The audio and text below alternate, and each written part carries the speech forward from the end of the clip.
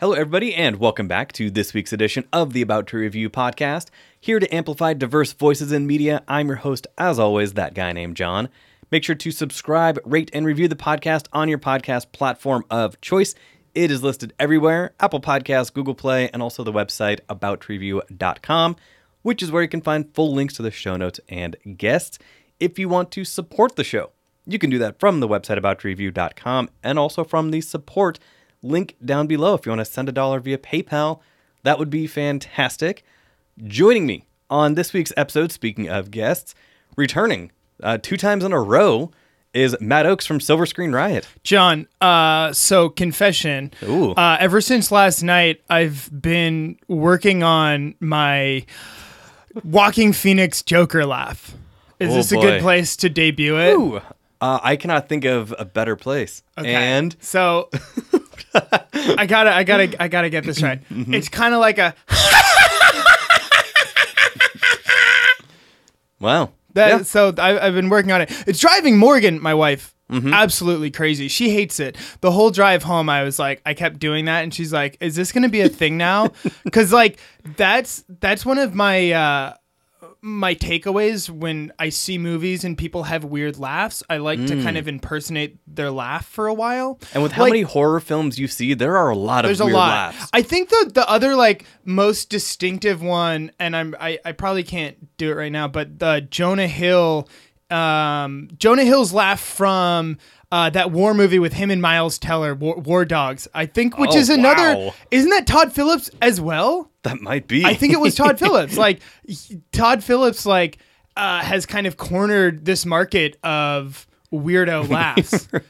Yeah. I'm struggling to remember exactly what it was, but it's a very weird laugh. He did not. Oh yeah, he did direct. did. Yeah. Yeah. I was See, looking so at producer first. Todd but yes. Phillips Yep. is directed. He's the weird laugh guy. 2016. Yep. Yeah. Wow. Maybe that is what got him thinking about Joker in the first place. People were like, "Whoa, you did a really weird laugh with this Jonah Hill character. Yeah. You should do a Joker movie." I mean, with how the executives at DC put things together, Yeah. that probably is all Yeah, it took. I know. That's like all it. Yeah, you need that and like a cocktail napkin that says like, maybe Batman again. Like, yeah, okay, sure. that'll do. Todd Phillips, That plays. Yeah. Yeah. So do new Batman. This Batman, pick one. Mad Batman. This Batman kill. So crazy. All right. So on this week's episode, we are going to be talking about, right off the top of the bat, Joker, because we just saw it the other night. Actually, not the other night, last night. Yeah. We are also going to be talking about 2 kind of smaller movies that had smaller releases that, you might be able to see at your maybe art house cinema.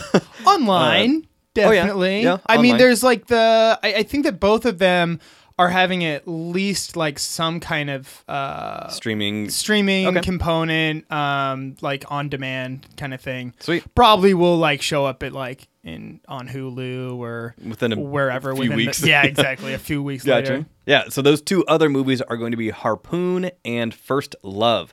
So before we get to all of the reviews on this week's episode, we will go to the original theme song created by Damian Randall of Ill Mannered Media.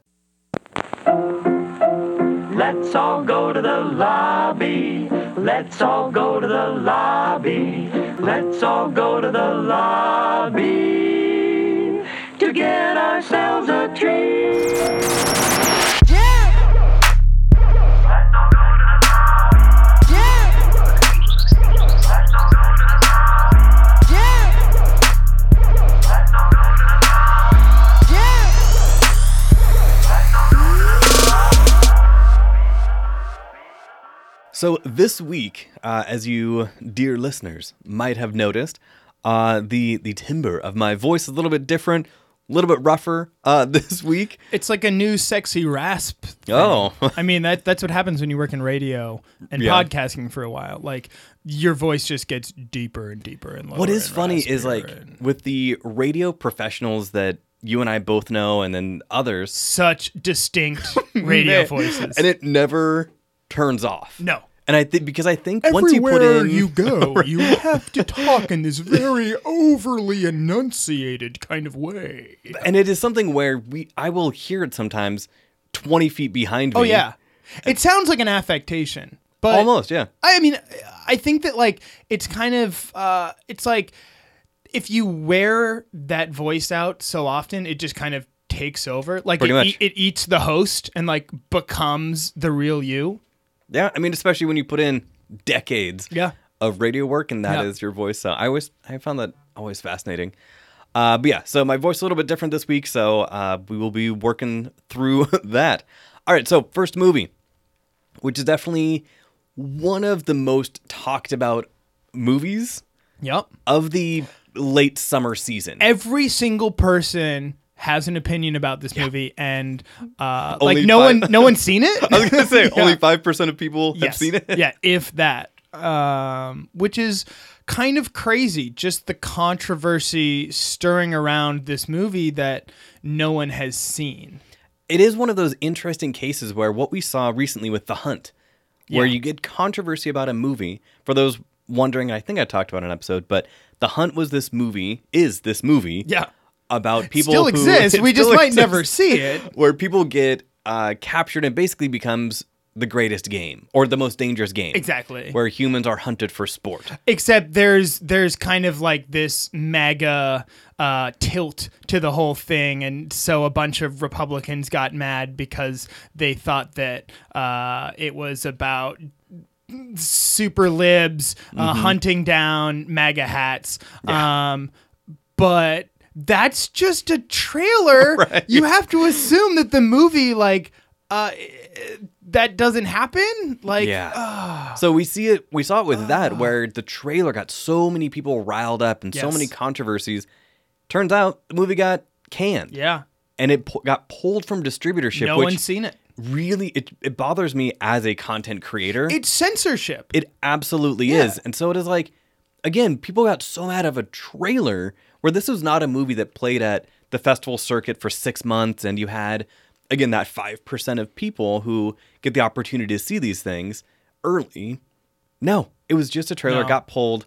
So this movie with Joker had that same type of energy from a year ago. Right. Ever since it's been announced, basically, people have been waiting with bated breath to have an opinion about this movie. And boy, do they. Yes. So this is the Todd Phillips directed, Joaquin Phoenix starring Joker. The tone and setting for this movie, if people are wondering, because I had a lot of people ask me about it beforehand and then after when they knew I had seen it, how does it connect and blah, blah. What people need to remember, first of all, every film is its own film. DC in particular has no idea what they are doing. Yeah. Do not look for Very connective rudderless. tissue in any of the DC properties, because if it is there, it is so tangential and so minuscule, it is not really worth noticing. Well, and that's one of the things that I liked so much about this is that it does feel like a single entry into this universe that does not waste its time trying to set up future installments or going off on B plots to talk about Cyborg's football days, Right. Or really even connecting all that much to Batman. This is a movie that is totally untethered from anything that we've really seen in the history of former Batman movies, as well as what they're currently doing with the DCEU, which at this point is kind of just like throwing darts at a map and being like, okay, we're going here now. Yeah, with the upcoming Birds of Prey movie, which the trailer that dropped the other day Looks nuts. has me totally on board. Like, it just, because it looks, all of this time that we have talked about these movies, and ultimately, you know, people will always have an opinion, Marvel versus DC films, blah, blah, blah, and all of those things. The difference is DC, I kind of thought had learned their lesson from the dark, gritty, you know, drama pieces where when they did Shazam, it was kind of trying to pivot. Yep. With Wonder Woman 1984, it looks like it is going to be another hard pivot. With Birds of Prey, hard pivot. And Aquaman. Aquaman for Yeah. sure.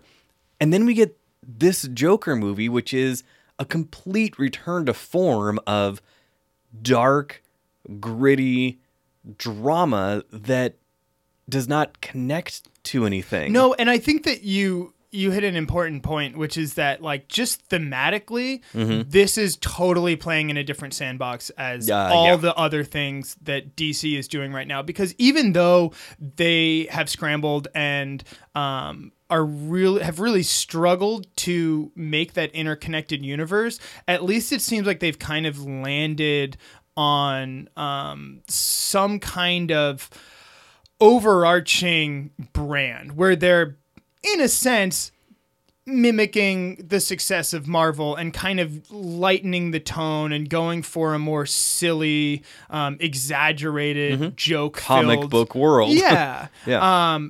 But this goes entirely in the other direction. Yeah. This is the least traditional comic book movie maybe that has graced the silver screens, or at least in the superhero genre, I would say yes. But like, especially for a movie that has this much attention on it, like, and I think for good reason. The creators Todd Phillips and Martin Scorsese was originally a producer of this.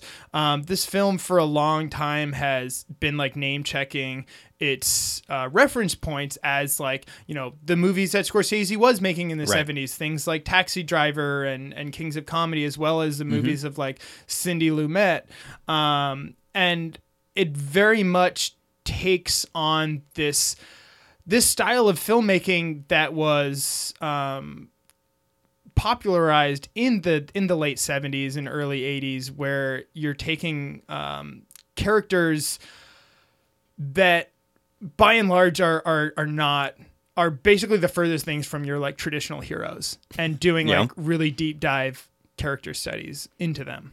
And I think that's very much like the approach of this movie about a Batman arch villain. Yes, but my issues with this. So I mean, I guess before we go into the issues, some of the highlights. My boy Joaquin.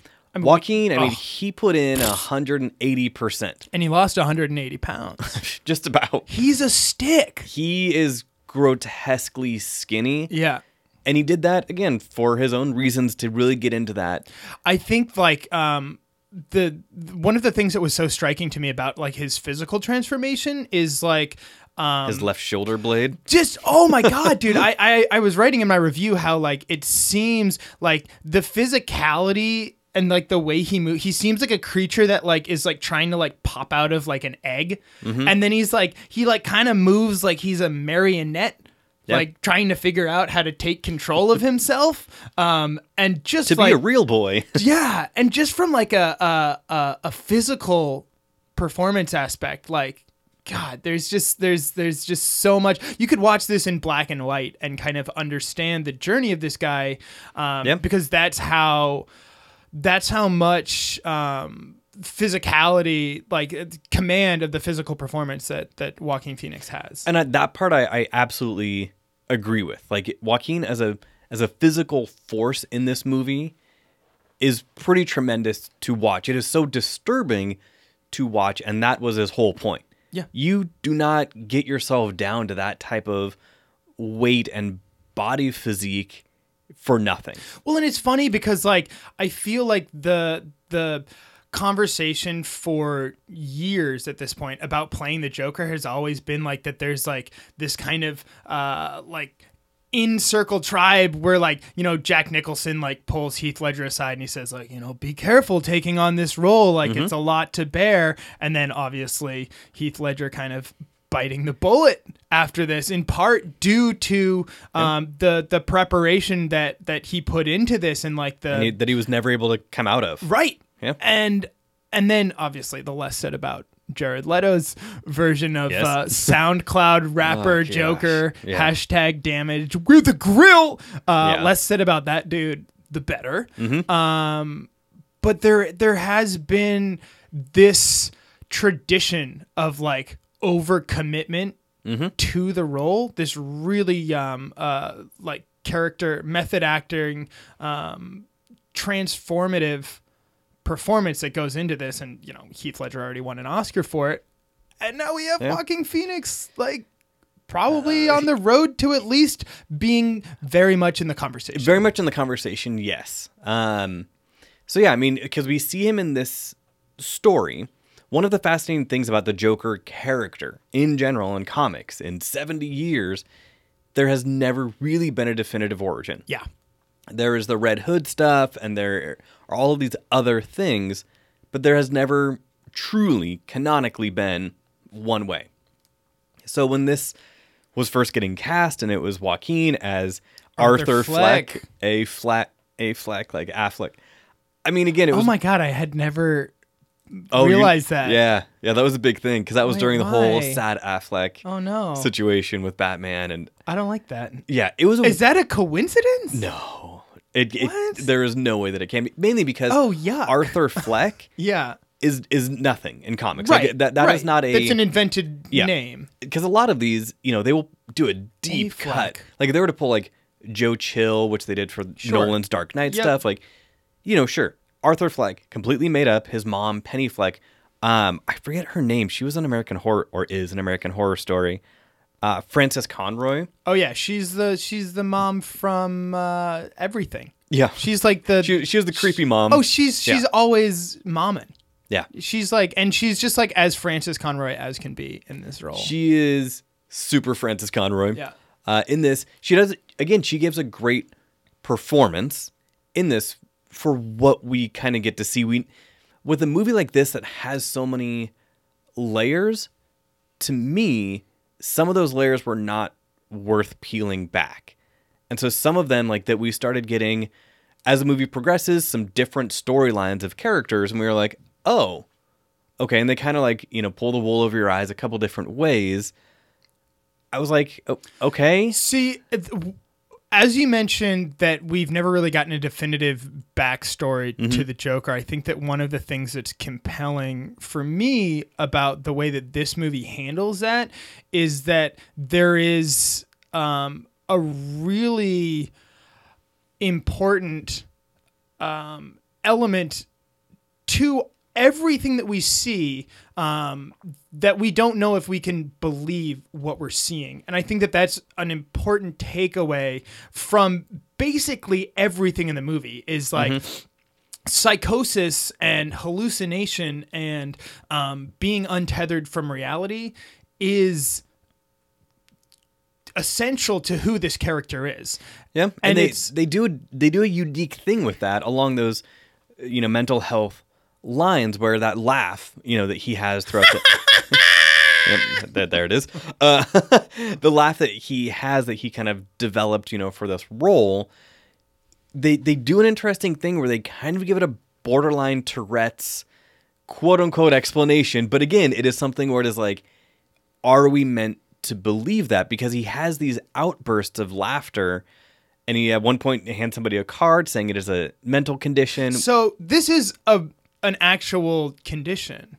I just pulled out my phone because I'm trying to look up the name because I wrote it down in here somewhere. So I'm gonna try and tread water until I find it. Yeah, but because it reminded me of, and what was interesting is before this movie, we had a trailer for Motherless Brooklyn, which has Edward Norton with Tourette's. Why did they show that? That was super. awful, that was dude. super weird. But I mean, maybe because same studio, and it also kind of maybe ties into a theme. So that laugh where we get this possible explanation, and again, with all of these things, with the Joker, everything is a quote unquote possible explanation.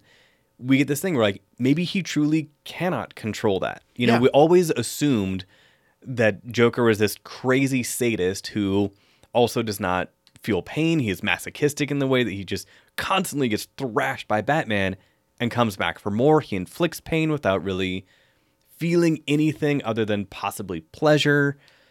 So having this mental health component of this laugh was an interesting twist. But again, I still do not know if I believe it. Yeah, I think all in all, I'm probably falling on the more positive side of this than you. But I loved the fact that they were able to ground something like that in an actual condition. I wasn't able to find it. I have it in my review. Right. It's something like it's anyways, I'm not going to try and put on my armchair psychologist hat right now, but I like how they're able to find something like the Joker is a guy who laughs all the time. Like, take that from like the comics and like transpose it into a real world scenario and like kind of find this disorder where the laughter is coming from a place of anguish. Yeah, and the term for it, I just found it, paradoxical laughter. Okay, yeah, is yeah. an exaggerated expression of humor which is unwarranted by external events. It may be uncontrollable laughter, which may be recognized as inappropriate by the person involved. It is associated with altered mental states or mental illness, such as mania, hypomania, or schizophrenia, and can have other causes. And I love the fact that they as you're seeing Joaquin Phoenix's Arthur go through these moments where he's cackling, laughing, and like if you just hear it, you would think like, oh, this is just Maniacal. a guy having a maniacal, like, evil villain laugh. But you see his face, and he's just like crushed and embarrassed, and he like doesn't want to share this. And as he mentioned, he has this card that he'll hand out to people and be like, please excuse me, this is a condition. Yeah. And that, I mean, again, that was interesting, and you saw him, almost fighting with himself with that. Like, he would constantly kind of reach for his throat, like reach for his chest, because it reminded me almost of like the Smeagol Gollum type of thing, where that reflexive like Gollum, like type of thing is so. It's like a guttural thing, like emerging from your psyche. And he was always trying to kind of keep that inside. So that was an interesting component. The color dynamics in this movie are great. Like, it does. I mean, yes, I talked about how kind of bleak and desolate the palette is, but when it goes to those moments, like, there are some brilliant shots where the camera is kind of a little bit lower than Joaquin, and it is coming up towards him at an angle. It's very balletic. Like, everything. It for a 2-hour supervillain movie, like, the amount of like the percentage of this movie that's actually spoken dialogue or physical action is very low. Like, there's so much of it that's just expressed through again, like the physicality of the character, and like he does like these little like sha dance moves, or he's just like chain smoking cigarettes, and like so much of the character lives and breathes through these moments and through like the color of his expression. Yeah, and it definitely the color play shifts and morphs just as much as his character does throughout this film. Totally. When we see him, it looked like he was kind of like either expanding his clown shoes or like working with the leather or something. And we see him from the back, and this was in one of the early trailers. And you just see his like arms like out of this 90-degree angle. You just hear the leather being worked, and it just is. It is so it's demonic, just bleak and weird. But then, as the movie progresses and the color play starts coming in more with this talk show with these bright colorful curtains and all the costumes. Yeah, and we see him like being more comfortable in his skin and in that face essentially he has to put on. My issue with this film, one of my issues with this film, is that it is timely and poignant for all of the wrong reasons. And that really just ethically bothered me. I talked about it on a recent review for The Goldfinch, and how we get this character who is a drug abusing, character who steals things. He murders somebody and has zero consequences, and everything is fine at the end of the day. With this, we get this deep character study of a fascinating character. But then when we start to really like peel back those layers, like I talked about earlier, the resolution is we're supposed to cheer for him. And that just, it really bothers me. So I had a feeling that you might go this way, because this does seem like a common complaint that some people are having with this movie, where they're claiming that it's nihilistic, or that it's like kind of trying to capitalize on like the internet edgelord kind of approach to nihilism. And to me, I think that one of the important takeaways is that representation is not endorsement. And true.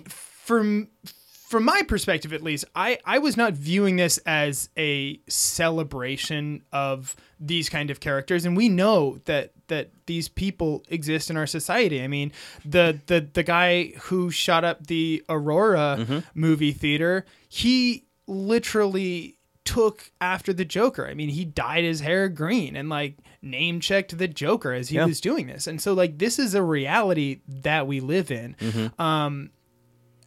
So back to the point about, I don't feel that anything in the script is in any way endorsing violence. I personally, my takeaway was more that this is a believable transformation that somebody who is so isolated and so rejected from society, we buy it. Like, it makes sense for this character, despite it doesn't matter that his name is the Joker. You know, this is just a dude who kind of went nuts. And I think that, I mean, and I agree with that. And I think that is where, to me, part of the issue is that at the end of the day / end of the movie, we never really get this indictment or admonishment of the character. We get idolization. And so that, again, like, and that is something that the Joker coming character... from what? From the... I'm trying to think, I mean, because... From the other, like, rejected people in society who, like, in these Batman movies are, like, you know, normally just, like, kind of like these faceless henchmen, kind of like they are in this. Right. But at least I felt like these faceless henchmen, like, there was like a reason for them to be following this. You know, like we've seen, how many times have we seen like the faceless henchmen in Batman movies or whatever movies before, and no one's ever been like, oh, I can't believe that they're endorsing violence. But like we've literally seen this thing a million times before. This at least like gives a reason for it. But I guess, and the reason for it, I mean, the whole thing and some of this in the trailers when it was like, kill the rich, you know, down with the 1%. Like, yeah, it's Occupy Wall Street. Yeah, you know? Very much so. And so again, it just, to me, it just, I did not like that comfortability that this film rode the line of like, hey, here's this outsider, here's this loner, here's this thing. But in the end, look at how many people are around him and agree with him. And it was like, so I mean, it's provocative. Yeah, for sure. And I think that you're right in that some people could definitely take the wrong message from this movie. But I don't believe that art or film or whatever should be held to the standards of the people in society who are going to claim inspiration from a work of art. I mean, sure. I mean, Mark David Chapman blames Catcher in the Rye for killing John Lennon. Like, that doesn't make J.D. Salinger a murderer. And same with The Matrix and Trenchcoat Mafia and everything. Like, so I think just right now, it is one of those things. Do you remember a couple years ago, the terrible movie, and I called it tanking, and it did, the new Death Wish remake with Bruce Willis? Awful. And it was something where, again, like when that was like beginning of last year, and it feels like, dude, oh, it feels like it's a generation ago. Because like the whole trailer for it was like, cool. So Bruce Willis, gun violence, cool. Yeah, gun violence is cool. Yeah.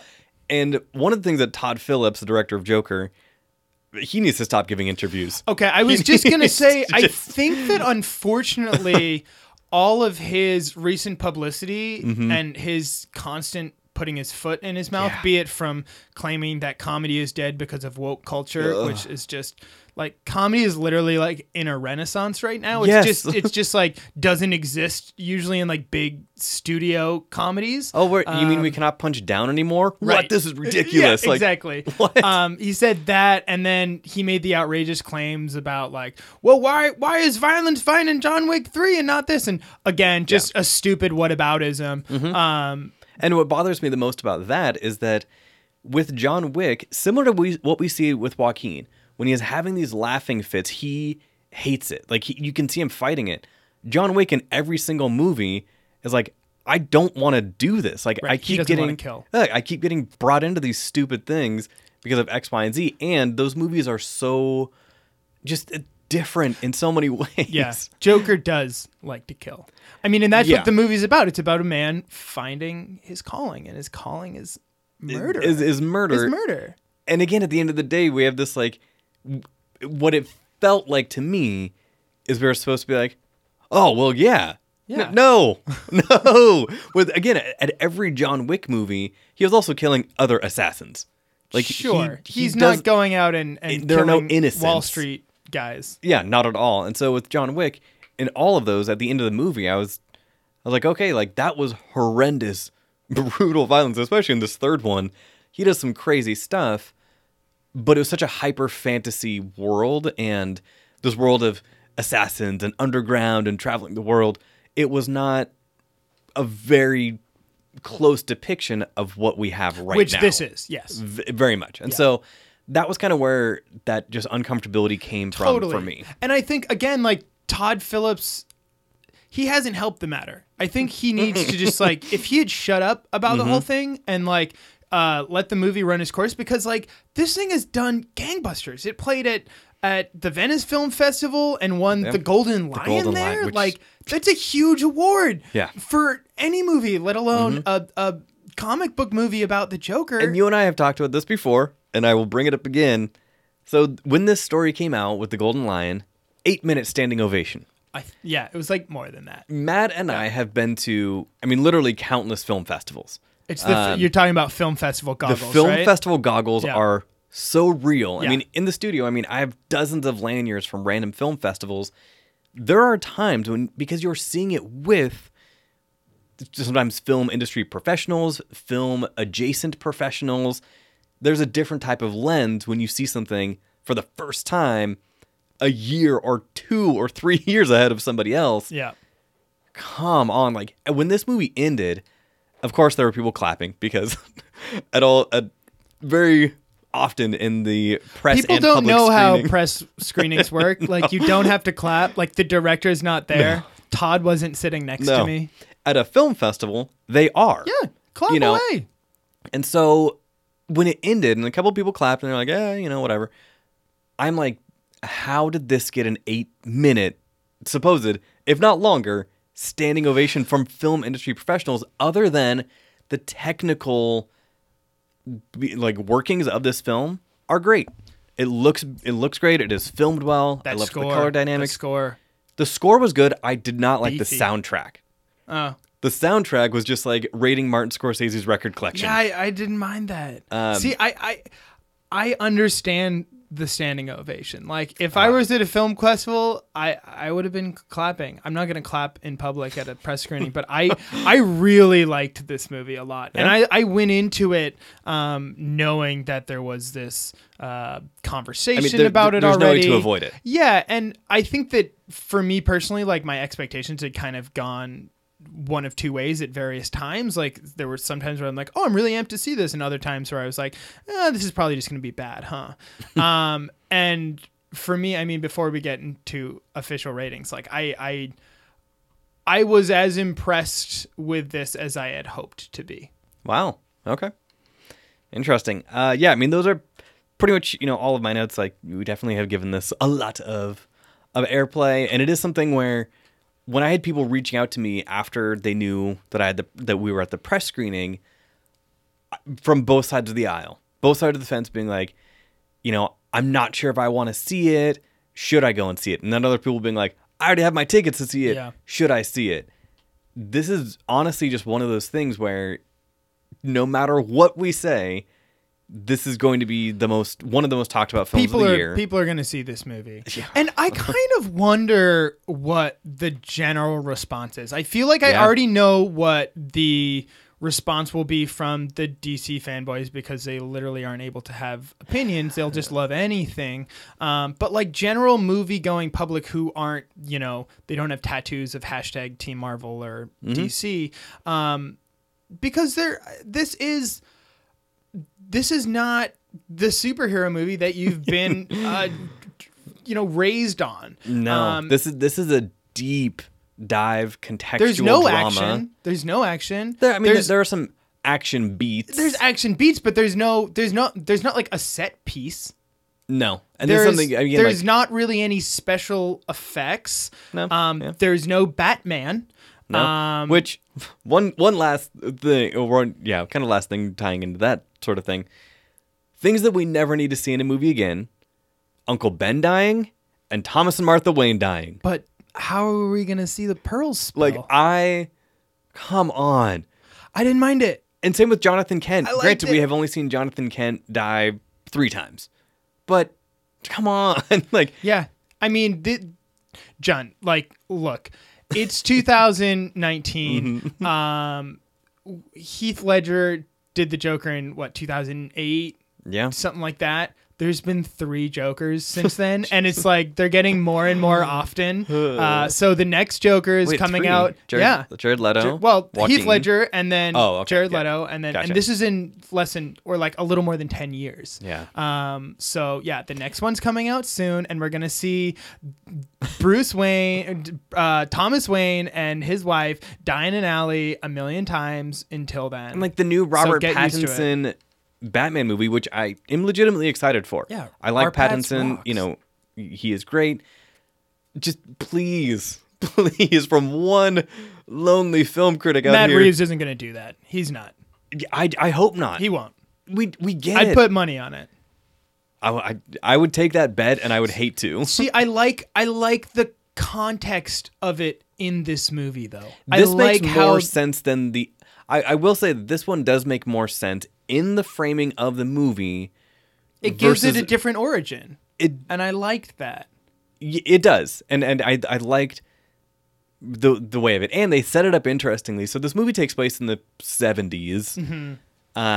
We see at one Big point, old trash strike going on. yeah, we see at one point the Waynes going to basically a symphony performance, where same thing they do at Benaroya Hall here in Seattle, Yeah. where they have a live symphony playing while video screens are playing. I Either love when they do classic that. movies. So There's a cool. Looney Tunes one coming up that I really want to see. I saw Nosferatu. It was so rad. good. They do that they do with Phantom of the Opera in Nice. Spokane. They play the original in a cathedral with a pipe organ. Ooh. Yeah. Sexy. Beautiful.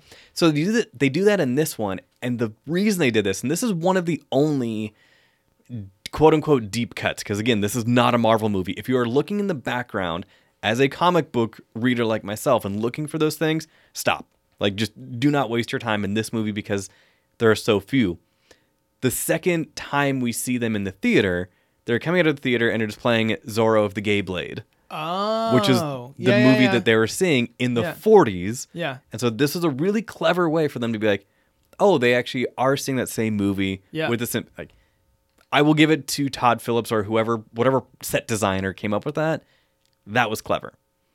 So, but yeah, other than that, I'm looking in the background, looking at name tags, trying to parse some things out. Just stop. Like, all of my deep dive comic just book people. don't approach this like a comic book movie. I think that's really the Yeah. key. Like, don't look at this in Because the it is same not. way that you look at Shazam Yeah. or Captain Marvel or whatever. any- like, because there Marvel- are not Easter eggs. There's not a mid-credit scene. Well, I don't know. I left. No. But this and I think that's really bold for DC to be able to be like, you know what? We're going to make movies that don't have to touch a million other movies in a million different ways and spend all this capital on sure. on creating these new storylines. And for me, like, just make these movies. I can understand that. I personally do not think it is boldness. I think that they just do not have a creative vision to tie in other things. And in the sense of, this movie is not setting up 5 other movies like a lot of the Marvel ones are, which is fine. But it is not boldness to not put in a couple little Easter eggs. I think just nobody cares, which is also fine. I'm just putting that out there as a warning. Do not waste your time, really trying to look in the corners, because I could think of 3. And Zorro of the Gay Blade is one of them, and that just is such an obscure one. So Yeah, I mean, if that's what people are going for, then I would say that this is not the going film. to be. Yeah. This is not the movie to do that. yeah. So all right. So that is Joker. To the official rating of the Joker. If this is your first time listening to the podcast, like the great Stan Lee always said, every comic book is somebody's first comic book. So if this is your first time listening, the rating system for the About to Review podcast, there are only 3 choices. No letter grades, no stars like my fellow peers have. There are only 3 choices: good, bad, or ugly. A good film is something that you would recommend. You came out of the theater excited to talk about. Bad film is not really something that jazzed you right away. Ugly, avoid at all costs. Matt, as the guest, you have pretty much already kind of said, but what is your official rating for Joker? Yeah, what if I just threw out an ugly right now? That would be just incredible. Yeah, gaslit you the whole time. No, for me, this is a good. This is the kind of superhero movie that I feel like really interests me. And I get the conversations about this, and I understand some of the backlash, but like, I think that if you look at this movie in a vacuum, as a lot of people will do, and when they go out to see this, they won't have the context of what has been said about the film from the director himself, or like any of the stupid trolls or the doxings, any of that stuff. Just if you look at this movie in a vacuum, and you analyze the performances, the practical details, the production design, the costumes, the score, the cinematography, the direction, and then also for me, the story. I think that this all adds up to something quite sublime. And as Joker hits that final act, it really, to me, found its stride, and I was just in it. And I loved what it was able to become in the end. And so I get why some people maybe have some ethical quandaries with this or that, but just as a piece of filmmaking, I really enjoyed it. Okay. Yeah. I agree with you on the technical aspect of this film. Joaquin does give an incredible performance, physical and just emotive performance. Absolutely. That I cannot deny. We don't really talk much about Zazie Beetz in this because, again, she has one of those layers that we get a couple peelings of the onion into, and then nothing. I like the Zazie Beetz. I like her in everything. She is great. It just, I liked, and I cannot go into it, I liked her wrinkle in that kind of storyline, but then it just gets dropped. Well, I think that one thing that's important to remember is that like this is all through the lens of only the one character, Arthur Fleck. Yeah. Like everyone, there's basically no supporting character that adds any real meat outside of like their connection and their influence on his behavior. Yeah. And no one's really treated to more than that. No, not so much. So I agree with those aspects. I liked those aspects.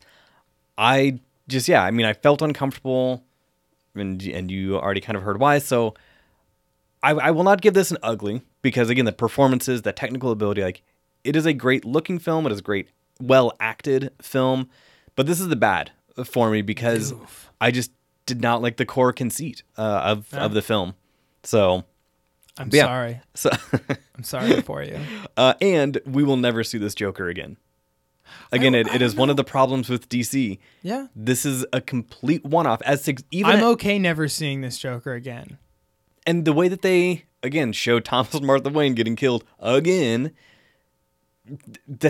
they made a sneaky backdoor way of introducing something where it could... No, it is not going to happen. Like, this is just done. This is, in comic book terms, this would be an Elseworlds tale. That was what DC used to do a few times a year, and they would just be like, this is a, Kingdom Come. Right. All of my comic book readers, Kingdom Come is my all-time favorite miniseries. It is 4 issues. It is an Elseworlds tale. So this is what the movie is. It is a one-off. Yeah. And it will not have any tendrils anywhere else. So Perfect. all right.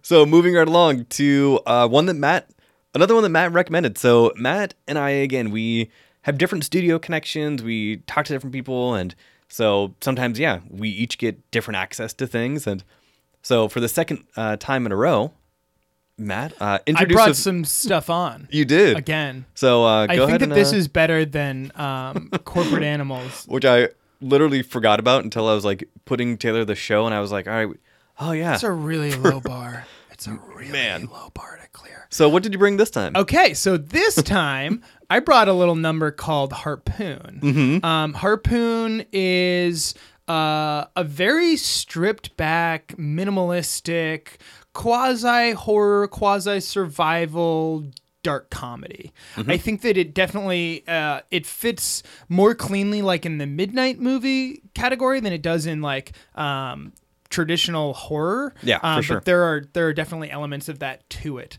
So this is directed and written by Rob Grant, stars Monroe Chambers, Emily Tyra, and Christopher Gray. And there's a narration from Brett Gelman, and that is literally it. I was gonna say, when I pull up the cast on IMDb, I was like, at first when I see 4 people, I was like, wait, there were only 3. There were only 3, yeah. I was like, and oh, then there's the narrator. Good for and he gets top billing. Yeah, which is well, awesome. I mean, he's on Stranger Things, so Monroe Chambers. Oh, that he's- was him. Yeah. Yeah. Oh, okay. Monroe Chambers is the kid from Turbo Kid. If you've seen Turbo Kid. Oh, sheesh, a million years ago? Yeah. None of these other guys have really any credits to their name or credits that anyone might Gotcha. know of. Even Turbo Kid itself is just kind of a deep cut. But so this story is about, and it's literally just 3. You don't see a convenience store clerk. Nope.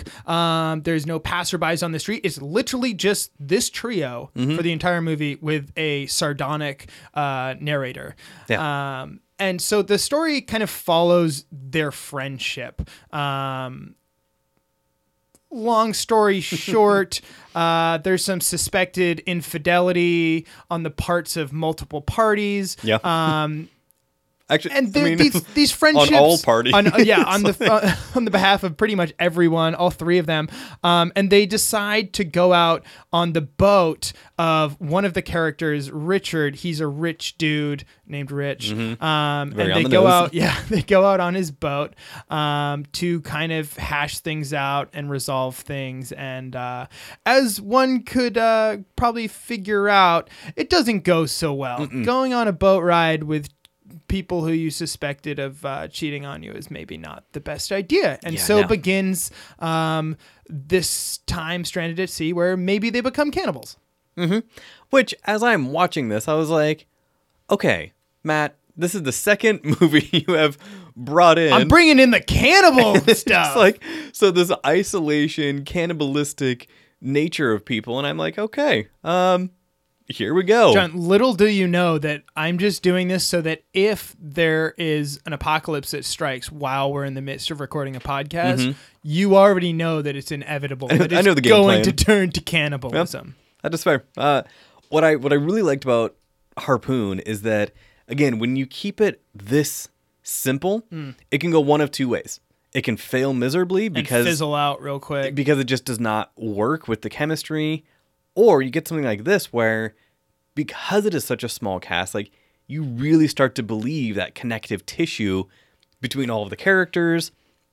The other thing is, this is a 3-person cast and I would say 3 set. Oh, barely. 'Cause I we mean, have the there's apartment, There's the apartment. There's the top of the boat. There's exterior boat and interior boat. Yeah. So we have 3 sets. Yeah. When I said minimalist, it's Yeah. like literally they could have shot this over a weekend with some Yeah. friends. And I mean, because of my love and respect for indie filmmaking, that really drew me to this, because I was like, this is what it comes down to. It is like, hey, I want to make a movie with my friends or, my colleagues or whatever you want to call them. And we have 2 locations, Yeah. 3 locations and a weekend. How about we see what we can do? But with that, and it is more than that. Like, it actually has a good budget. It has some good practical Yeah. effects. Uh-huh. And the horror element, or the kind of that midnight feeling element, reminded me of Open Water, Okay. where it was like, there are multiple films that have this same type of premise where you're on a boat, everything is kind of going fine, but all it takes for you to be in a real bad situation is one thing. Right. And so there was Open Water, Was that when they fell off the boat and could not get back in? Open water is when they're scuba diving no, and then the boat leaves without them. Yeah, that one was terrifying. That one's not so funny though. Yeah, no, that one, because that one was based off a real thing. There was another one where, and they made two of them, where somebody falls off of a yacht and is treading the boat is, I mean, literally right there, but they cannot get back on the boat.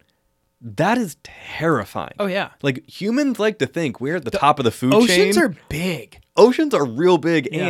and there's sharks. as soon as you enter the water, as soon as you enter the jungle, as soon as you enter the mountains, yeah, you're not at the top of the food chain Get anymore. humbled real quick. Yeah. Yeah, I what I really liked about this movie is I think one of the things that you were talking about is like the simplicity Yeah. of it, and yet the relationships are very layered because you have the two best friends and then a girl, and the girl has been with both of the friends, and that Is creates the current girlfriend of one of them. and that creates a lot of complications. But that doesn't necessarily sound like a concept that could drive an entire feature, but the way that they do this, they're always kind of peeling back layers and making the world feel a lot larger than just the three sets and the three people. Like there are all of these other characters introduced, like Richard's father has like a big presence in the film, and this is somebody I who's guess never even seen. we And they're- see a black and white, like somebody lighting Like a a cigarette, still. which they could have gotten that off of like stockimages.com and just totally. get like buy a 10-second video, black and white video of a guy lighting a cigarette. Yep. And that is But it. like I like how the movie is able to take these characters that are only talked about, never seen really on screen, and blow them up to make the world feel larger. Yeah, absolutely. I mean, it like you said, it was not name dropping characters that we never really hear about, nor name dropping characters that we never get a feel for. It is, oh, what about, your dad? And then we get a story. We get stories kind of about this. What about this other person from your past? Then we get this layer. That was just fascinating. And Yeah. it goes until the last 5 minutes of the movie. Oh yeah. Like, there is still more developing as it goes in. And even at the very end of the movie, like, and the narrator has a great line, right at the end. Like, that, all the way from beginning to end, we're continually getting rewarded with interesting storytelling. Yeah, and there's so many red herrings Yeah. through this where you're And a tuna. led to think you're led to think one thing and then it will subvert your expectations and go another way, and I think that's one of the things that's so fun about this is like in a lot of movies, like in the first act, you'll be introduced to a Chekhov's gun, and then that by the end, the gun's going to go off. It's Yep. going to cause something. I think that one of the fun things about this movie is like the Chekhov's gun itself is a guessing game and like kind of a mystery that you don't realize was the Chekhov's gun all along until the end. And this baby has one of the best twist endings in quite a while. It's so good. I stood up and was like, yo, oh damn, like It was good. It's really good. It was, and It's again, really it was good. It was clever. really well done. Yeah. Yep. I mean, and it was, 100% did not see that coming. No. Matt and I see 300 films a year. Yeah. This got me. Yeah, Like, this and- absolutely got me. 'cause And it's- not it's- just the twist, what happens after the twist Yeah. and everything. And I was like, all right, who is the writer? So it's I this was guy Rob Grant. He's made like a dozen movies, and they're all super low budge things Good for that him. you've never heard of. Or let's see. So gotta yeah, do- his director credit. He has 7 movies, but you've probably never heard of any of them. I've never seen any of them, but I got to check him out. he's also the writer, and like he's really crafty, and like for again working with a trio of actors with not necessarily a ton of experience under their belt, like some of the all of the acting is solid. It's not like, oh my god, like these guys It's should not be in everything. earth-shattering. I think Monroe Chambers, he's pretty special. I think he's great, especially as things start to go more and more wrong, and the temptation of cannibalism quickens. He's really good, but just the way that Grant is able to write these characters and this story and keep us constantly interested and constantly kind of flipping the script on us. I just think it's like a really smart and fun little slice of dark comedy. Yeah, because you take that desert island scenario and you're like, what would people do? How long would they last? Would people go crazy? Would X, Y, and Z? And it knows those tropes already and leans into them. It's like we talked about with Corporate Animals last time. It was not dark enough for a dark comedy. Yeah. It was not comedic enough for a comedy. No. This, when it goes dark, like it goes real dark, and it goes into that. No one is spared. No. Yeah. At the same time, like the funny moments work. It pivots really well. It can go from like having a really good comedic beat to going back to being kind of sitting with these characters as they're like making these confessions, and all the while the tension is like constantly ratcheting up. Yeah. And the ability to do that to make to have room for comedy and give breath to laugh, but also remain like in these really tense situations. I think that it's really well done. Yeah, that was impressive. Cool. So yeah, definitely. I mean, look this one up. I mean, it might be streaming. So it's hitting select theaters this Friday. Okay. Which is the 5th or something. 4th, yeah. 4th. The 4th, and then I think next Tuesday it's coming to VOD. Okay. And some other streaming things. So nice. You can definitely check this out at home. Yeah. I mean, this is seeing it on a big screen would have been interesting for some of it, but nothing will be lost watching this at home. I feel like this would have been awesome at a festival. Like this is a movie you watch at South by Southwest with a room full of people who are hooting and hollering and having a good time, and it would have really worked well. Yeah, I totally agree with that. So my official rating for Harpoon, directed and written by Rob Grant, is a good. Like this one was solid. Like I just really enjoyed it. The guy who you mentioned, Monroe Chambers, he looks like Ryder Strong from Boy Meets World.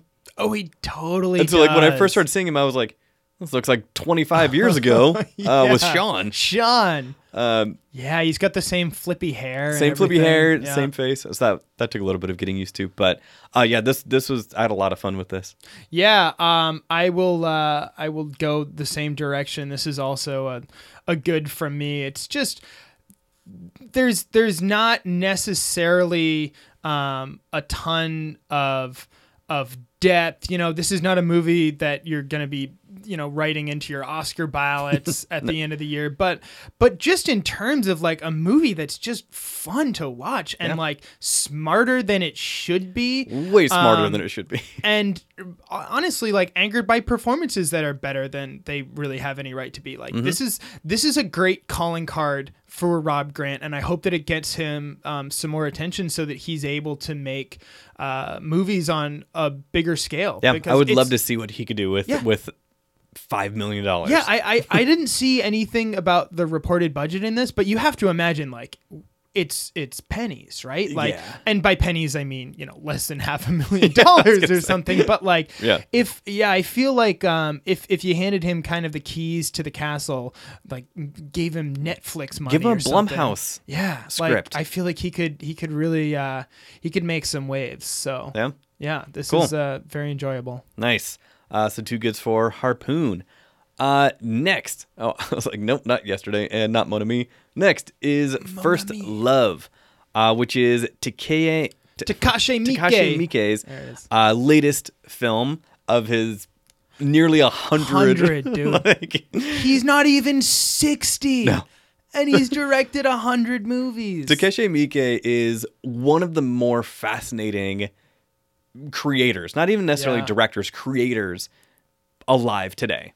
So, he came from just the grindhouse action movies in Japan in the 80s and has since gone on to just be this very interesting, just auteur filmmaker. He is like, in one sense, he's an auteur, but he's also like an everything man. He's directed things that are so disparate, both in terms of like tone and directorial style and like basically everything. I mean, he's made, Ichi the Killer and Ninja Kids, like almost like a Robert Rodriguez. Where like when you go from sure, I'd say he's more talented than Robert Rodriguez. But I'm saying like that shift where it's like he can do things like El Mariachi, Desperado, and then did 3 Spy Kids movies, Right. and then go back to his kind of grind roots with Takeshi Miike. So a lot of people, you might not know his entire filmography, which is fine, but things like Audition, Yep. Ichi the Killer. I mean, these films that have this visceral, bloody, sexualized, hyper-violent world is his wheelhouse. Totally. And like he's done a number of like samurai inspired like epics as well. Yeah, Things he did like Blade of the Immortal a couple years ago. Blade of the Immortal. Which, I loved. What was it? 13 Warriors or and despite when he's playing like even in these genres, you can always tell that something is a Takashi Miike movie. yeah. Like Blade of the Immortal, like if that were in the hands of somebody else, it just wouldn't feel the same, and you wouldn't have like these outrageous characters. I think that that's one of the things that he's also well known for, is like these just absolutely outrageous characters. Yeah. And you definitely get a lot of those here in First Love. So with First Love, the shallow synopsis is basically The plot is True Romance except Yakuza. oh yeah, pretty much Right? Basically, two people from different sides of things end up, together, and they're on the run from the Yakuza and others for a night. Not even 24 hours, like just pretty much like 15 hours. And they fall in love. So they do form a relationship, which if you go through the same things these two young people go through in the span of 15 hours with somebody, you're going to develop at least a friendship, if not a bond. It's a lot. It's a lot. crazy. And so like going back to those characters, so I mean, we have our, I guess, protagonist, for lack of a better term. Like, he is this young up and coming boxer who gets some very dramatic medical news, a medical diagnosis that You're kind of gonna die like tomorrow. turns his world upside down, like Yeah. crazy tumor attached to his spine, and he just kind of starts spiraling. And then we also get this other character, Monica the prostitute. Monica, or Yuri, and she is kind of on the more connected to like the Yakuza side, but tangentially through 3 different people. She's working for the Yakuza as a prostitute because her dad was addicted to heroin, and he ran up a debt, and so she had to sleep off his debt. Yeah. Meanwhile, becoming addicted to heroin herself. Yep. Oh, this movie. Pretty much. And the other thing that, again, is a very Takeshi Miike thing, and I actually put this up earlier, the genres for this film. Oh, it's just all of them. It's Just all genres, except for maybe like teen. I mean, and even that, like, it is really close to that, too, because, I mean, you get these maybe, like, 20s, people in their 20s characters, but this was so right under the screening link, it says adventure, drama, thriller, romance, fantasy, sci-fi, horror, action. It just keeps going. Not even joking, it hits all of Yeah, those. it really does. Yeah. Like, there is not one of those that is in there superfluously. Like, There's a ghost who wears whitey tighties and is under just like a white sheet, a la like the movie A Ghost Story. yeah. And we see Who that. dances. We see that character change and evolve and differentiate. We talked earlier in other films about layers, both with Joker, with Harpoon. This is one where we get introduced to new people every 10 minutes. Yeah. And the difference with being introduced to them and not getting to know a lot about them, in this film, you do not have time to get to know them. Like, it is such a frenetic pace through this film where it's like, yeah. here's this person, we mentioned them a little bit ago, here's more about them, and go.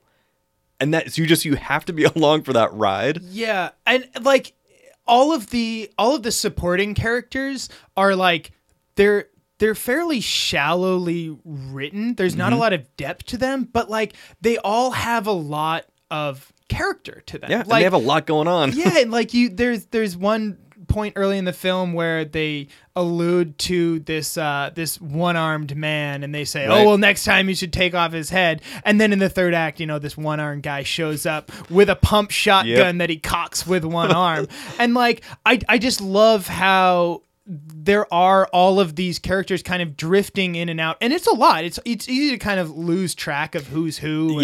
But like you get like the triad, female Chinese Top mobster assassin. something, and Yeah. like she's empathetic, and like everyone basically has like one little character trait, but that's enough to kind of drive this thing along. And that, again, takes a hell of a writer to be able to put that together, to be like, okay, here's this mad ensemble of people that you are only going to see this character in 2-minute snippets 4 times throughout the movie. And they might not even have any dialogue. Yeah. Yeah. That is true as well. Yeah. And so like we get this madcap adventure of less than 24 hours with these kind of star-crossed, protagonists, each going through their own stuff. I mean, she is so addicted to heroin, and there are multiple times where she is around it. You see that want, that pull, that need for heroin. And then we see him going through like, hey, I am set to, like, I just got news where I might die today. Yeah. Like, whatever I'm doing today, like, I just need to go for it.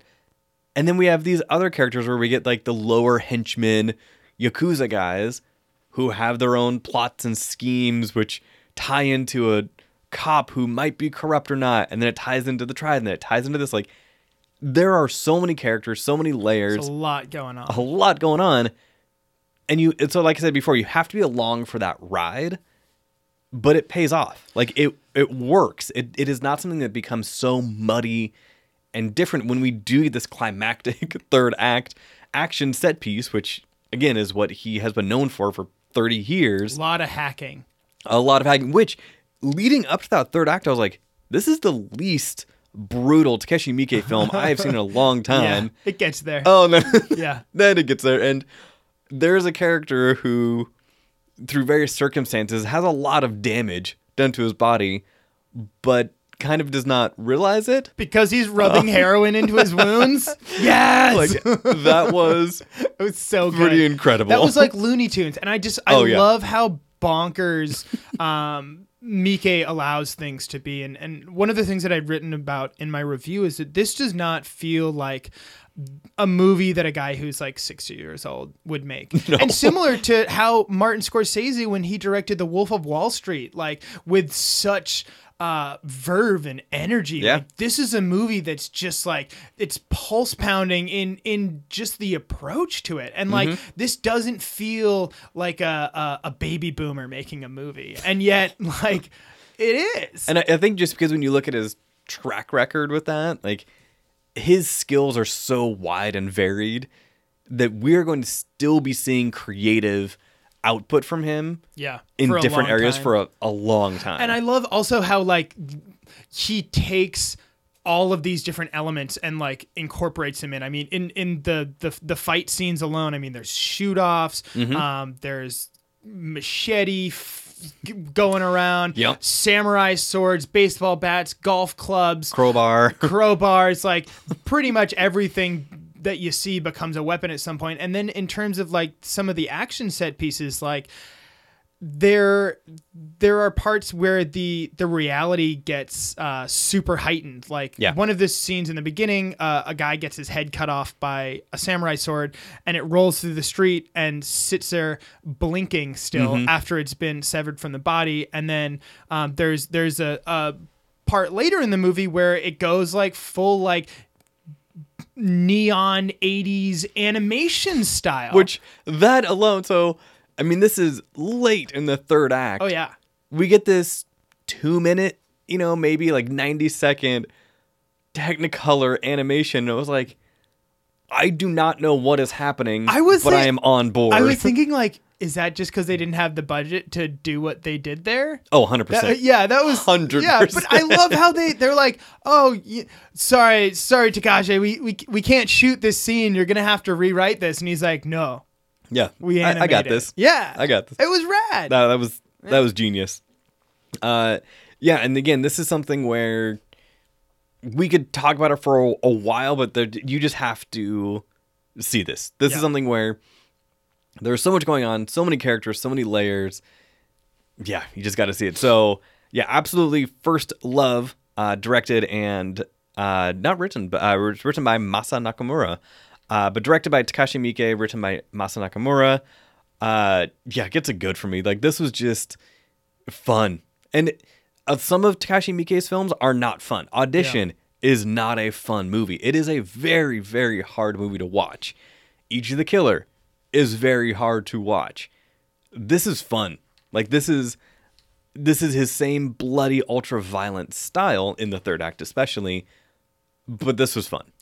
Yeah, I think you're right on the money in terms of this probably being one of his most just like easily watchable movies. Like from the madcap characters to the ultra violence, to the clever way that they're able to incorporate all of these different crime and caper elements into it.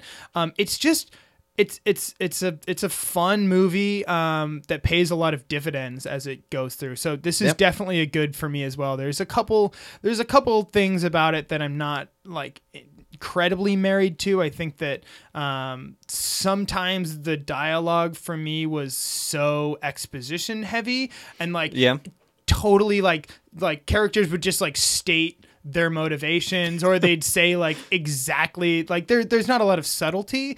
I wonder if like maybe that's a result of translation. But that being said, there are some poetic moments as well. Like a lot of yelling. Yeah, a lot of yelling. A lot of just shouting. There was one. I'm probably gonna misquote this, but there was one line where one of the Yakuza bosses, he says like a gangster or a wicked man shouldn't see the morning light or doesn't like the morning light or something like that. And like, so there are like these like moments of poetry and like reflection in it. But by and large, I thought that, some of the dialogue was a little lacking, but taking that into consideration, this is just like, it's a blast. Yep. This is the movie. It kind of reminds me of like a Free Fire, especially in the third act, the Ben Wheatley movie. But like just so much more enjoyable. And like, it's just the way that it folds in all these genres. As we mentioned, there's a ghost. Heist, there's a drug deal, there's a ghost. There's so many things, and it all works, and it all fits together in like this hyper heightened sense of reality that he creates. There's even a payoff at the very end of a character that gets mentioned very early on that we never have any context whatsoever. Flash forward almost 2 hours later, and we get the payoff. Right. We're like, oh. It does not stay there very long. It does not really go into it. But it happens. That, again, that was something that easily did not need to be there. But I really appreciate that it was like, it's a good payoff. Here you go. Well, I feel like, with this movie, like, it goes on, like, probably like 10 minutes after like the American equivalent of this would. 100%. It would. But I like that. I like if it were the 80s, it would have ended with the animation sequence. Yeah. Right. Like right after that. Yep. So cool. So that was First Love, getting 2 goods from Matt and I. So to recap, handing out all goods today. I know. To recap, Matt gave Joker a good, Harpoon a good, and First Love a good. I gave Joker a bad, Harpoon a good, and First Love a good. So definitely some solid recommendations. Again, everybody is going to see Joker. Just as they should. It's kind of what it is going to be.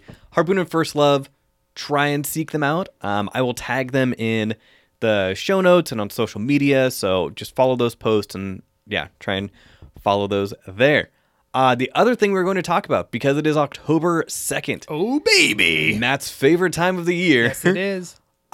So one of the things that Matt does, other than see movies all the time. Oh, I don't know if you've seen my Instagram story, but I've already fully decked out my house and my yard in Halloween decorations and stuff. So I Fantastic. have I did that the 30th, so that when the clock struck midnight, it would You were be ready. decorated. It was game time. and we've already carved our pumpkins. Of course. too, so. Those pumpkins look amazing, by the way. Dude, yeah, I know, we're pretty skilled. Yeah. So the thing that I want to talk about as far as Halloween things is a lot of people are doing like a challenge this month where they're watching one horror movie a day, which is really awesome. The other thing that we have in the Northwest in particular are an insane amount of haunted houses. Yeah, baby. And so Matt and his wife, Morgan, this is something they both love to do. Every year they have traveled multiple places to see these. And so Matt is going to give a couple recommendations for some local haunted houses if you are in the Seattle area. Because, I mean, yes, there are haunted houses everywhere, but we seem to have an abundance of them here. We really do. I mean, last year we hit our record where we went to 15 haunted houses throughout the month. Wait, how many? 15. But some of these, there's some places that have multiple haunts at Okay. a location. Do you count that as one? No, you got to count them Okay. as how many there are. Yeah, so okay. one of the first ones I'll talk about is Wild Waves and the Fright Fest that they put on. Oh, okay. So if you've never heard of this, So turn off all the lights and they throw you down a slide.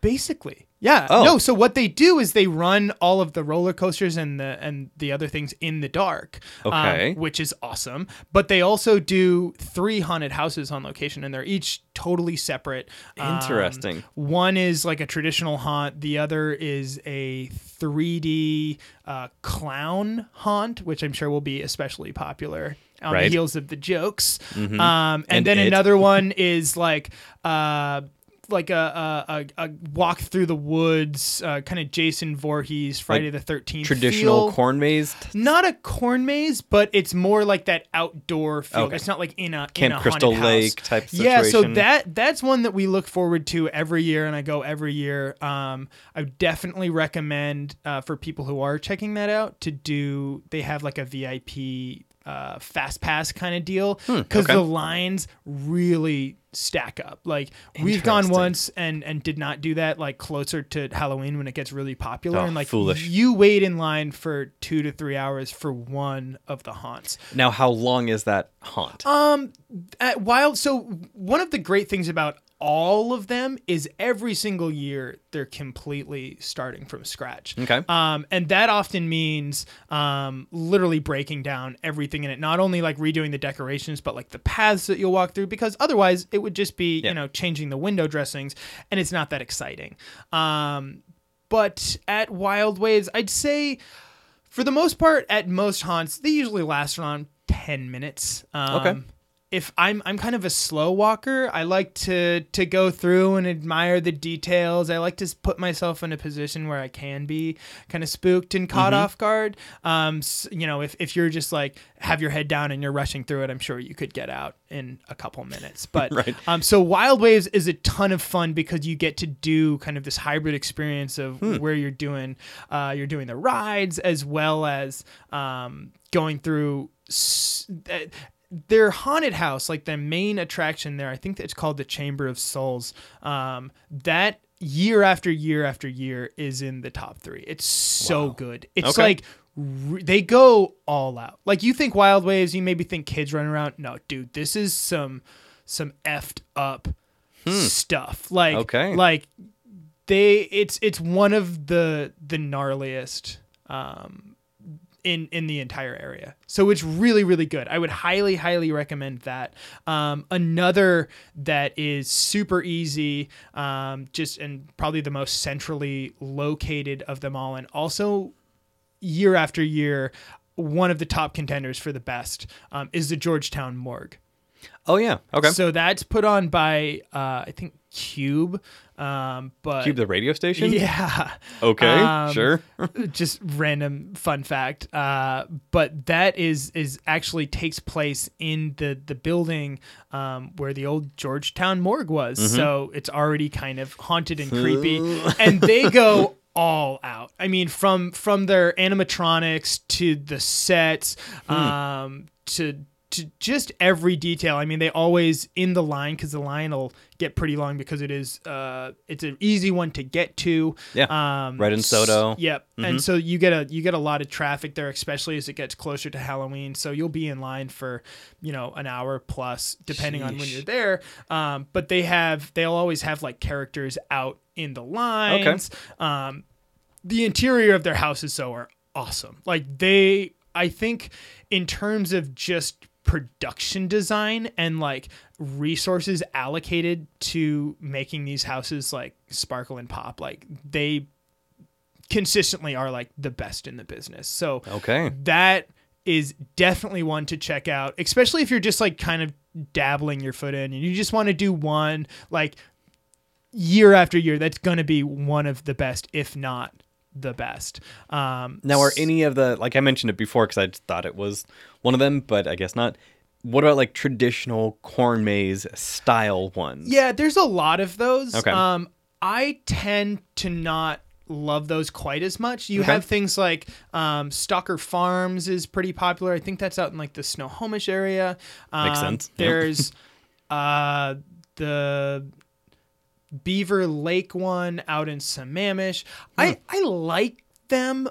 They're just typically not my favorite because of the way that like the corn mazes themselves are set up. You just don't have as much of an opportunity to really like put out a bunch of like cool props. Gotcha. And like okay, yeah, that makes sense. There's typically not a lot of like good jump scares in them as well, because like you can kind of see where people might be. And that's one of the things I love most is like a good jump scare in these. Like when you go down the hallway, and this is always one of my favorites, like when there's just like a bunch of mannequins and they're all like in a sheet or something like that. And you know that at least one of them is a real person and they're going to get you. And just like that anticipation of like going through that. So I love in like more traditional like interior houses how they have things like that. There's also like a lot of houses these days are doing motorized elements like spinning hallways or like infinite hallway kind of things. You're getting more and more like big animatronic creatures and characters as well. That's always super fun. You can do like blackout rooms. Nope, hard pass. Yeah, those are I like those a lot. There's some that have like these inflatables that come out and like you have to basically squeeze through like a maze of inflatables, like just like kind of feeling your way through. I love that as well. So see, yeah, those are all super fun. This is one of those things where I like horror movies. I like the genre. I support the genre. I have several friends who are filmmakers in the genre. That passion, that love for all things horror is something that is just not quite there for me. Just try it once. Go to one. Check it out. I would, maybe we go to the Georgetown Morgue. Maybe we can go together and do something like that, because I would do... It just, some of those that just, see, there's some that are like too extreme. Like, I don't know if I've told you about like some of the thing you did over in Europe. Oh, no, that was the awesome. puzzle room. Yeah, no, that was that was an interactive escape room with live actors. That was like the best thing ever, only in Greece. But no, we went to this one, it was like a haunted house type thing in Tacoma. Of course it was in Tacoma. Where it was Tacoma is scary enough as it is. So normally there's the procedure is like there's no touching, right? They're not going to touch you, or if they do, like it's just a light like touch. They'll like touch on the shoulder. Yeah, exactly. They're not grabbing you. We did this one that was like full interactive where you had to like sign a waiver and like somebody's getting fingerprint it and like fingerprinted. Oh, dude, we got locked in coffins and then buried underground. Got tasered, waterboarded. It sounds like you just got arrested. This was not very fun. This sounds like you legitimately just got arrested. You got fingerprinted. Was not a big fan of that one. Yeah. But a couple other, if you're willing to get outside of the city, like there are some really fun ones like out in the sticks. And like for me, like just like the drive out is like always fun. Like this time of year, it's all Gets you in the dark. mood. Yeah. So there's one in Buckley called Fright Factory, which is maybe my very, very favorite. Wow. It's like a full hour outside of Seattle, but it's always worth it. There's always like a long line. But they just do a really, really good job of kind of combining all these different elements that I'd already talked about, and then like doing a really good job with like the live actor experience. And like one of the things that I always love is when like one of the actors will be like, "Hey, what's your name?" And like you tell them, and then they like pass it along to other people, so they'll anticipate you coming and be like, "Hey, John, Nope. we're waiting for you, John." Like Hard pass. things like that. Yeah, that's really fun. I mean, again, I appreciate the design. Yeah. Absolutely. Like, I think that is a really cool element because, again, it makes it more immersive. But, oof, yikes. Yeah, I don't know about that one. So there's one more that I feel like must be mentioned because we're on a movie podcast. It's called, I think it's Cinema of Horrors, and it's in I think it's Monroe, Okay. or something like that. You might have to correct me in post on that, but it's basically down like an hour north of Portland. And I went there last year with my wife Morgan and my buddy Mario. And what it is, it's an old movie theater that they've converted into a haunted house. Oh, that is cool. Yeah. A lot of creepy places and old movie theaters. Yeah, and like the way, like I was thinking, like, oh, they just have like screening room or like theater rooms, like just a big open space. But no, they like kind of like quarantined like the whole thing off and made like pathways. So that one's pretty far for just like a That one is in casual. Kelso, Washington. Kelso. Okay, I knew it was something like that. Yeah, Kelso is deep. Yeah, it's not close. But if you're like going to Portland for the weekend or something, and you're a big horror movie buff, there's nothing like being in an actual movie theater and experiencing a haunted house. I was like, even their Do you website. hear some haunted sounds? Okay, nope. Okay, there we go. So yeah, there's tons more. Awesome. But yeah, if you're a listener and this is not something that you've done before and it sounds intriguing, I would definitely encourage you to check out one. See what it's like. You don't have to do 15 like a crazy person. Now, I forget what do you blog about these individually? Do you write about them or just No, I just Okay. do it for fun. nice? But definitely so reach out to Matt on social media for recommendations to kind of like Yeah, if you're looking for any, I know I've been to basically all of them in the Pacific Northwest. Yeah, sounds so, like it. Yeah. Fantastic. Speaking of where they can find you and when they should reach out, because all of those, they sound interesting. I probably would only do a couple of them. Like, again, if somebody touches me in the dark, they're going to get punched. Like, it just, That's not good. yeah. They So- say like in the little instructions and waivers, like if you assault our actors, like we will sue you. So don't punch. Yeah, no. Don't punch. Yeah, no, good luck with that. But yeah, so thank you for that little thing about some local haunted houses. And yeah, where can people follow you on social media? Where can they get all of your movie reviews? Yeah. SilverScreenRiot.com. Follow me on Facebook, also Silver Screen Riot. I'm on the Instagram, although I can never really seem to accumulate any followers on Yeah, it's a Instagram. tough I don't one. know. Yeah. I don't know what it is. I can't crack into the market on the Instagram. I have a Twitter as well, but Twitter's Facebook's my preferred one. But yeah, Okay. come and follow all along, and let's talk about haunted houses and movies and stuff. Sounds like a plan. All right. Yeah. And as for this podcast, thank you so much for listening. This podcast can be found on all of your podcast apps and platforms. You can also stream the episodes directly from the website aboutreview.com. Like I said, if you want to support the show and get something off of the Amazon wish list, which is on every episode description, or give $1 via PayPal, you can do that as well. That would be amazing. And yeah, on all the social media, it is at About to Review, Twitter, Facebook, and Instagram, and About to Review, youtube.com/About to Review. So that wraps it up for this week's episode. Next week, I'm not sure. We literally just got out of a screening. Oh, is that next week? Yeah. Okay.